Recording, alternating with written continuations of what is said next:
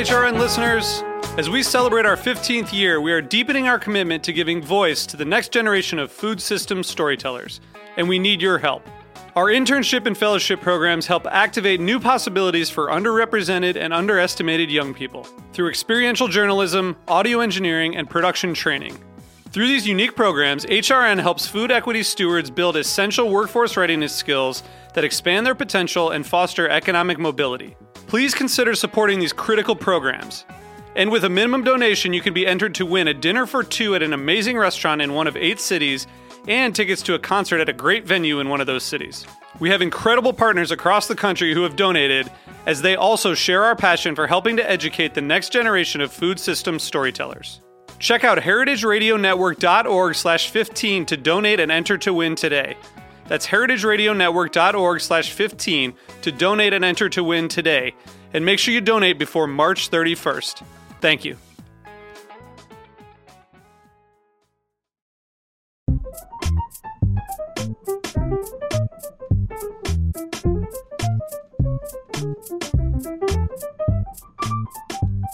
I'm Jenny for Heritage Radio Network on tour. We're broadcasting live from the Le Creuset podcast studio at Charleston Wine and Food. Today we're celebrating International Women's Day, and our lineup is full of women in food and drink that inspire us. Go to heritageradionetwork.org/Charleston2019 to see our full interview schedule. We also want to thank our sponsors, Le Creuset and the Julia Child Foundation, for making Heritage Radio Network on tour at Charleston Wine and Food possible. Awesome. So I have a lineup of 3 amazing women. I'd love you to introduce yourselves and tell us what you do. Natalie, you want to start? My name is Natalie Freon. I am managing partner of the Fat Radish in New York and Basic Kitchen here in Charleston. I guess that's it. I'm Carolee Fallert, and I'm the founder of Taco Boy, Wiki Wiki Sandbar, the Park Cafe, and the Royal American, and the Green Heart Project here in Charleston. And I'm Nikki Russ Fetterman. I'm the 4th generation co-owner of Russ & Daughters in New York. Amazing. So I think one of the common threads that all of you women have is you're expanding quickly, you're building an empire, and I want to talk a little bit about what that means as you're overseeing more and more locations, sometimes in different cities, being able to see what's going on, making sure your brand is intact, making sure that the mission is very strong with all your employees and people that you're bringing on. What are some of the challenges that you're facing, things for other restaurateurs and operators to really start thinking about? Whoever wants to start. It's a very big question. Yes, absolutely. With, I think, a lot of ways to answer, and it, just to break it down a bit, we have just started to expand last year in Charleston. We'll be opening a restaurant, a Fat Radish, in Savannah. So we've been down there quite a bit as well. One of the challenges I know that's hard for me. I'm a working mother, and just being able to manage your time appropriately so that you're able to provide enough presence to your staff is one of the challenges that I have. I think that, in the second part of that question, one of the things that's so important when you expand in order to keep your brand intact is your actual physical presence, because, as an owner, and, I think all the ladies here can share this, you're the one that identifies the culture, and it's incredibly important that you're there and you show your care and that your managers see your leadership in order for them to represent you the right way. So that, I think the answer for me is the actual presence and being there and figuring out how to manage that, which is quite a challenge. Well, and I think, Natalie, you've hit it right off the start. It's just thinking about presence and what we're capable of. I'm a working mom too, and the thought about expansion has been in my mind growing and then contracting over the last 20 years as I've been building restaurants. And I think the usual model is to kind of spread out and choose locations all over. And I was really inspired by the gentleman in Michigan, in Ann Arbor, Michigan, Ari, and the guys over there, Zingerman's, just choosing to grow deep and not leave their community. And it was after I had my son that I was like, I don't want to leave Charleston. I want to really grow deep roots here. And that's been a big shift, because I think it's a different model, and it's not the model that we've had in our industry for well, I guess the last 30 or 40 years, the model is have something that works and spread it far and wide. And cheers to your ability to do it in 3 different states that way.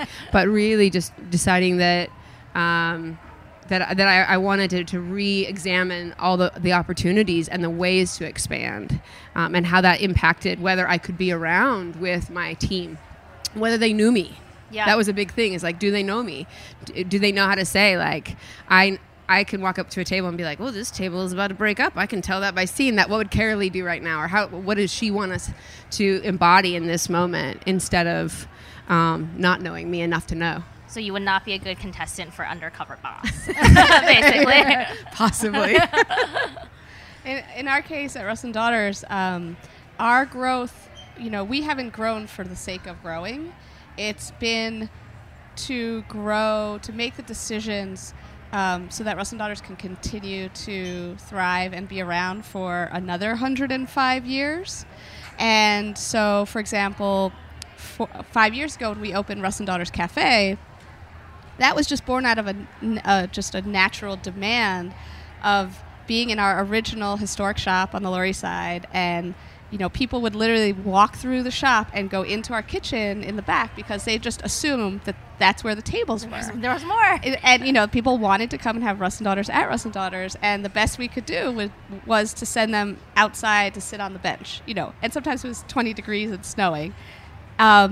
So, opening a restaurant grew out of that. And then opening our bakery where we make all of our bagels, babkas, bialys, all the traditional breads that we serve, that was born out of seeing the demise of, a real New York bagel and these really traditional breads and recipes. Like, we make a real schnitzel rye, not your kind of commercial deli rye. And we realized, if we want to, keep preserving these foods, we have to bring that all in-house. So that's where our bakery came from, and on and on. We just opened just a few days before I came here to Charleston for the festival. We opened Russ and Daughters at the Brooklyn Navy Yard, which is our biggest project yet. It's 18,000 square feet. We put our bakery on full view. We have an appetizing counter. And then we have 10,000 square feet of additional workspace. And that's also grown out of, we can't continue to work out of these tiny tenement spaces. And we were turning away customers who wanted to place orders because we just physically didn't have walk-in refrigerator space, So I think sometimes people get sort of blinded by the idea that, like, you just need to grow and you need to expand and you need to blanket the market with as many, of your businesses as you can. And I think that can sometimes just lead to overextension and implosion, as opposed to just sort of seeing what the need is organically. Mm-hmm. I'd like to say thank you to Nikki for expanding, because I love Russ and Daughters. I love but I also think she had a really good point that growth for the sake of growth's sake is never going to be successful, and you really have to understand the why you're growing. What is your contribution? Why do you choose the places that you're growing? And Carolee, I love the point of going deep in one neighborhood. Unfortunately, in New York, that's a little challenging for us. And one of the reasons why I like these markets now in Charleston and Savannah is because you actually can develop that community and grow deeper within that community and play a big part in that. And the contribution, which is for me kind of the why behind the growth, is really, really valuable. But I absolutely agree. Growth for growth's sake will never, ever work. Since it's International Women's Day, I also want to talk a little bit about women in leadership. And one of the big things I think people talk about or sometimes hint at is that women tend to take on a lot. It's easy to bring on responsibility, you want to take care of things, and also being a good leader is sometimes delegating some of those away and making sure people feel empowered to do that, whether it's men and women below you. So if you all three could talk a little bit about your leadership style, how you kind of grew into that. I think people's leadership styles you learn and develop over time, and hopefully with the new generation of women that you're seeing in your restaurants and industries, what you hope that they'll be learning and growing into in the future. Do you guys want to talk? Well, in my case, I think I had to grow as a leader alongside our growth. Mm-hmm. I grew up in Russ and Daughters because my parents ran it, and then my grandparents ran it before that, and my great-grandfather. So, when we just had one shop, I could lead by example. I could lead by showing how I, sliced smoked salmon, or how I took care of customers and what the feel of the place was. And, whereas once you start, once we opened our restaurant and we opened uptown, obviously you can't physically be everywhere. Yeah. And also then I couldn't attend to the business needs if I was, the person on the counter. And so just really becoming comfortable with sort of literally stepping off the counter and putting the people in place and creating systems that other people could follow. And so it's sort of like finding this balance between maintaining the feel and the character of a 105-year-old treasure, but then building the organization behind it, so customers hopefully walk into Russ and Daughters and don't feel any of that, and they feel the same way.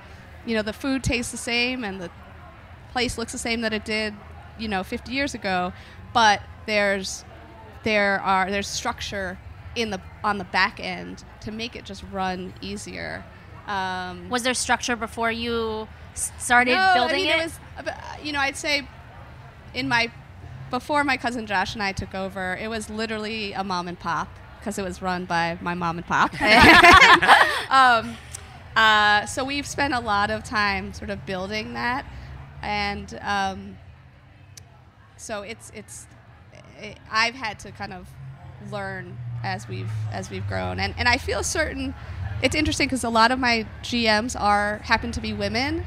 And it's not by design, but I do think that I'm sort of fulfilling an obligation, because after all, Russ and Daughters, it's Russ and Daughters, and it's the first business in this country that has the name and Daughters. And my great-grandfather in 1935 made his 3 daughters his partners, which was absolutely unheard of and so controversial at the time. So in a way, I feel like I'm continuing that momentum to put women in leadership positions. What an amazing legacy to have your hands on and your DNA in, and I think the DNA to me is something that I come back to a lot as a creator and visionary, or the person behind the idea of a concept. It's understanding that your DNA is in that, right? And then how do you make sure that everyone else that you hire or you partner with, whatever, is a part of that. And so I would say that what I've realized over the last 20 years of opening businesses is that I can't just hire other people. I can't just have employees to understand what it is that we're creating together and to implement that. But the best use of my time now is identifying other partners or operating partners who have my same values, the values that we share together. And by putting them in place for the day-to-day operations that I can connect with either daily or weekly or whatever is necessary, that they can help be that extension. And so it's not quite, the word isn't delegate, the word isn't, it's just we share a business together, we share these values, we share the same things. And that's changed, it's shifted to me. And it also means that by creating a partnership and looking at businesses as an opportunity to grow the bigger slices of the pie for other people other than just myself, it means that I'm creating family. My family's on the West Coast, so I now create family here. And I was mentioning to somebody yesterday, I'm like, I have 2 in the company that owns Taco Boy and the WikiWiki Sandbar. We're over 50% women owned, and I have a female business partner there. But my other businesses, I have other male partners. It's not uncommon for us to tell each other after meetings or just after seeing each other, I love you. And that's just the way we send it out. And it's because we work means so much more to us that we have that bond as family now. And I don't have to worry so much about there is organization in place and the baseline is there. But at the end of the day, we're operating out of a common set of values. How do you see that in the partners when you first meet them, when you're talking to them, kind of feeling each other out? Are there questions you ask, or you're just kind of going with your gut? I watch how they treat other people. And I think if we integrity is probably paramount for me, and you can ask around a little bit. You can find Do a little out. Facebook search. But I've been very fortunate to have incredible business partners who, and it wasn't happenstance, but we did fill each other out, or they worked for me beforehand, so I knew where they were coming from. And it's just too precious of a situation to put together with too many people involved. You're with family, and you're with people who I'm sure feel like family now too, Natalie. And so it's too precious of a situation not to have a good sense for how that's going to go, The leadership journey for me, I'm a very pragmatic person, and I like things in their boxes, and I like to go through the process of learning how to do something better, and I do lots of background research. I'm pretty nerdy. Anyways, the leadership journey for me has been an interesting one. When I started out managing and opening restaurants 20 years ago, I was not the kind of manager that I am today. Obviously, you learn a lot over the course of 20 years. But I think that I was very reactionary. I was reacting to the expectation of a woman manager, that I had to be harder and that I had to be kind of meaner. And I think it was, the way that I was managing at that time was not as caring as today. That developed through confidence and through understanding the business better, and after many years, I started working with a life coach, which has been one of the most valuable experiences of my life. And it's not psychotherapy or anything like that. It's really understanding where you're lacking in leadership, what you admire about other leaders, and figuring out how to achieve that through practice, through actual practice with people around you. And it's a lot of self-reflection. And I feel that in my leadership journey, it's been primarily self-reflection, really self-reflection, because the foundation of a great leader, in my opinion, is, it stems from empathy. It stems from understanding other people, understanding humanity, understanding where other people are coming from, in order to then manage people and grow them individually as people. If you go into a situation, you have 20 different managers and you're trying to train them all the same, so it's just you're never going to be successful in that. And you have to individualize the process. And I think through individualizing that process is when these people do become your family. You do get to know them, while still being able to maintain boundaries, that it is your work, and that's something that's valuable to me. Although, those lines get blurred quite frequently, I think, for all of us. But the empathy has been valuable, and it's taught me a lot. And it's very easy now for me to identify sometimes when I'm not accounting for someone else's feelings. It allows me to be much more successful in leading my management team in the right direction, I think. You know what I love about that, Natalie, if I can just jump in real quick, Yeah. is I think when you're growing and you're expanding and you're building a business, working on your business or your management style, just working on things outside of what's inside your business takes extreme discipline. Mm-hmm. So taking the time to meet with a life coach, or finding an organizational coach or a group that you work with, or a consultant of sorts, it's like being in the forest is just where you live when you're building a restaurant. And if I can offer like one tiny modicum of advice to people who are in this idea of expansion, it is to be disciplined about the time that you work on your business instead of working in your business.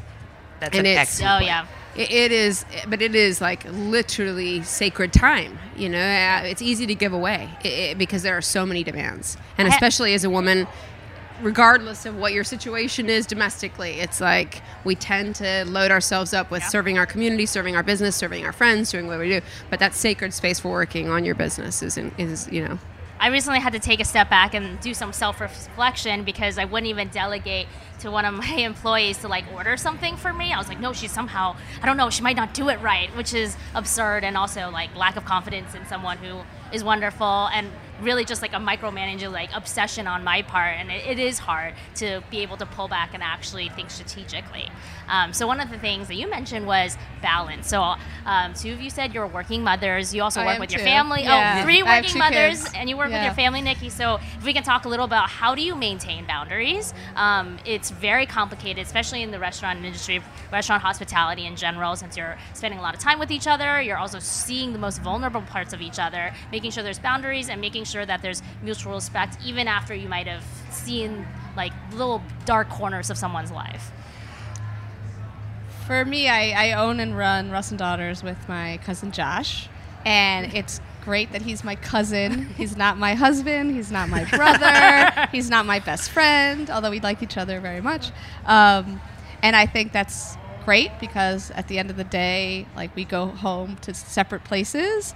And I grew up watching my parents work together, so I knew what that was like. And I, conversations around the dinner table inevitably would end up always back at, what happened at work that day. So if you do work with a partner, I think, that first of all is in our industry is so important, because if you're, if you want to be in it for the long game, you can't burn out. And so it's really important to have someone that you can share that load with and know that, like, if you're not there, that somebody else is going to take the whole burden on their shoulders, and vice versa. And for me, knowing that I have, a real partner enables me to realize, like, okay, I can do, I have no other plan B. Like, this is what I'm doing with my life, and I can see doing it. Whereas I think a lot of people just get so, immersed and overwhelmed with the, as you said, the constant needs and issues that come up, that it's easy to burn out fast. So that for me is key to balance. But I can't really offer any great advice about, making time to go to the gym, or because I have not figured out how to do that. I don't think that's. If I can help take up on that, like, I spent the last better part of 20 years trying to figure that out, and it wasn't until I became a single mom and entrepreneur that I realized, like the old Hillary Clinton, it takes a freaking village, and to decide that I was going to delegate in a way, or just find the very best people who could be a part of our team, both from a standpoint of helping me run the kind of business management, personal business management. I used to love to pick every single light fixture that we had in our restaurants. Yeah. That's not possible anymore. And this wonderful woman who helps me keep my world afloat, Lauren Jones, can do everything from, complicated spreadsheets to find, like, the best salvage light fixture you can find for what we're doing. And so doing that to finding somebody who is the very best person I could find for our family to help take care of our son, and make sure that I knew that actually in some ways her ability and passion for child rearing was stronger than mine. And so bringing her in the village was like, okay, this is okay. This is okay to bring people who are amazing at what they do to the village to make this happen. Yeah. And sharing the load was a very hard decision, but a necessary decision. And just like with partners, I feel like all these people who help us do what we do from the restaurants all comes back to this little village and team around us. And there are days when I'm like, I get home at 5, the phone gets put down. I don't look at my phone while I'm with my son. And then at 7 o'clock, I might have to leave, and he's going to go to sleep, and there might be somebody there helping him go to sleep. But at the same time, like, I try to set strong boundaries around when I can be present and when it has to be about being with the business, And to continue on that note, I'm sure you guys get asked this all the time. I certainly get asked all the time about balance and how do you achieve it. I don't think any of us are probably particularly successful at it, because there's a reason it's a question that's asked all the time. It is incredibly, incredibly difficult. And the boundaries are very important, but the boundaries are a conscious decision. Just like working on yourself outside of your business, not necessarily wellness. I'm certainly not making time to go to the gym, but, working on how you want to grow your business and what kind of leader you want to be. It's the same thing you need to do with your boundaries with your family and just with, your life outside of work. You have to decide that this is what I'm going to do. I need to be home at 5 o'clock, and this is my hour to spend with my kid, and this is what's going to happen every single day. And yes, okay, sometimes you won't be able to achieve that, but it's very important to make that decision and actually kind of say it to yourself in order to manifest it. And maybe say it out loud. Say it out loud like 12 times a day. Or say it to others so they can help keep you accountable. Like, just saying it to others, I think, is a big part of it. It's very, very true. And Part of the reason why I went out on my own was because I wanted to be able to dictate my own balance. I didn't want somebody to dictate it for me anymore with my daughter. Knowing the grueling schedule that we all have with work, sometimes we have to be very creative with that time that we spend. Like, you know, is it at 5 o'clock when I pick her up from music class and then we do homework together and then I go back to work? And it does take quite a bit of creativity, but, you know, luckily us being, entrepreneurs and on our own, we're able to dictate that. And I still think it's incredibly challenging. I'm, however, incredibly lucky to have chosen a really awesome husband. So shout out to you, Steve Freya. He is an incredibly supportive partner and has done everything in his power to support to support my daughter and me in order to help my growth and me follow my dream. And I most certainly would not have been able to do this without him. So I thank him, and I also thank the balanced struggle. Well, thank you all so much for being here today. If you can do one more round of how listeners can find you online and in person, that'd be great. And then we're going to close us out. Nikki, you can you can follow us at Russ and Daughters. I'm at Nikita Fed, and just check out our Russ and Daughters Instagram. Come visit us at our new space in Brooklyn. They're so good. For all the New York listeners, at the Brooklyn Navy Yard, and see you there. And I'm Carolee Fowler. You can find me at Carolee Fowler on Instagram and Facebook, or come see me at Taco Boy, Wiki Wiki Sandbar, the Park Cafe, the Royal American, or the Green Heart Project. I can be found at the Fat Radish, thefatradish.com as well, at Basic Kitchen for our restaurant here in Charleston that I work with, and pretty soon Fat Radish in Savannah on June 1. Come on down.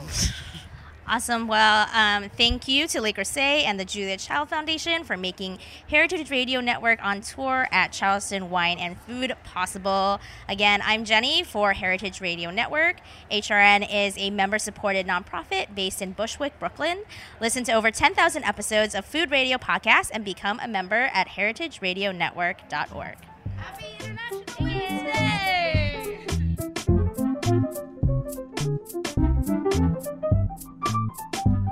Thanks for listening to Heritage Radio Network, food radio supported by you. For our freshest content and to hear about exclusive events, subscribe to our newsletter. Enter your email at the bottom of our website, heritageradionetwork.org. Connect with us on Facebook, Instagram, and Twitter at heritage_radio. Heritage Radio Network is a nonprofit organization driving conversations to make the world a better, fairer, more delicious place. And we couldn't do it without support from listeners like you. Want to be a part of the food world's most innovative community? Rate the shows you like, tell your friends, and please join our community by becoming a member. Just click on the beating heart at the top right of our homepage. Thanks for listening.